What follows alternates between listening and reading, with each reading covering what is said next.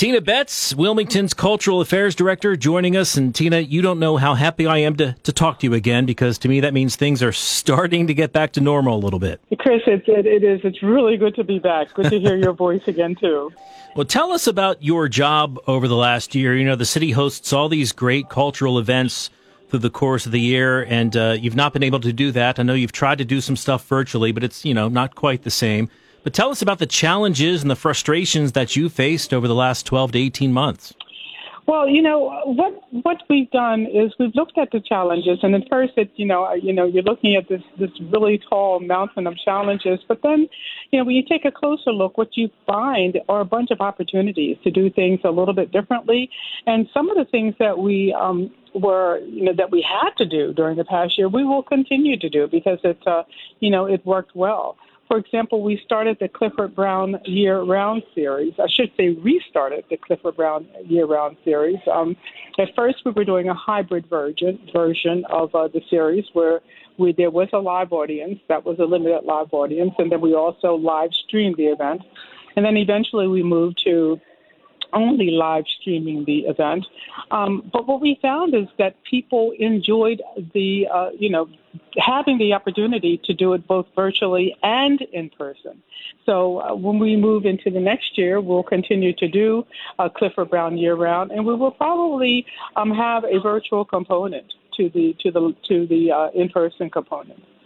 Yeah, I think there are definitely lessons that we've learned over the last year that we're carrying forward into best practices and things that we can continue to do, even though we're trying to get back to quote unquote normal.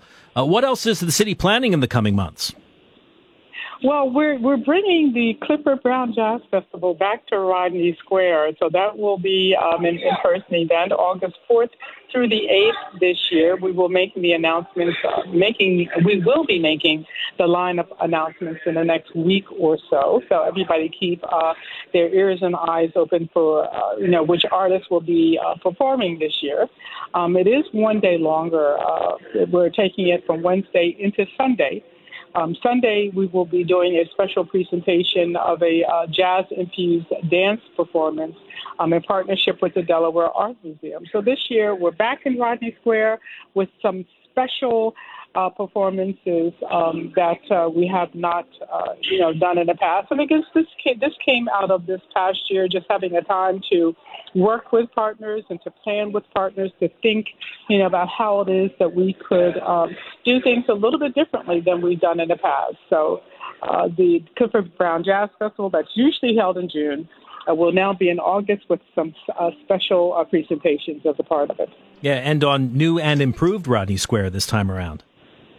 Oh, it's beautiful. We have the fountain there, and the stage will be in a different place over on King Street, as a matter of fact, so that the fountain will be in full view, and maybe we will even have an opportunity to do a display or a show people what the fountain is capable of doing. So we are so excited that Rodney Square is looking is almost back to its full glory. It's a beautiful, beautiful space. So, we're looking forward to being back. And you may not be ready to make announcements yet, but I'm sure you're thinking about the holidays already and maybe some things we can do as that season approaches.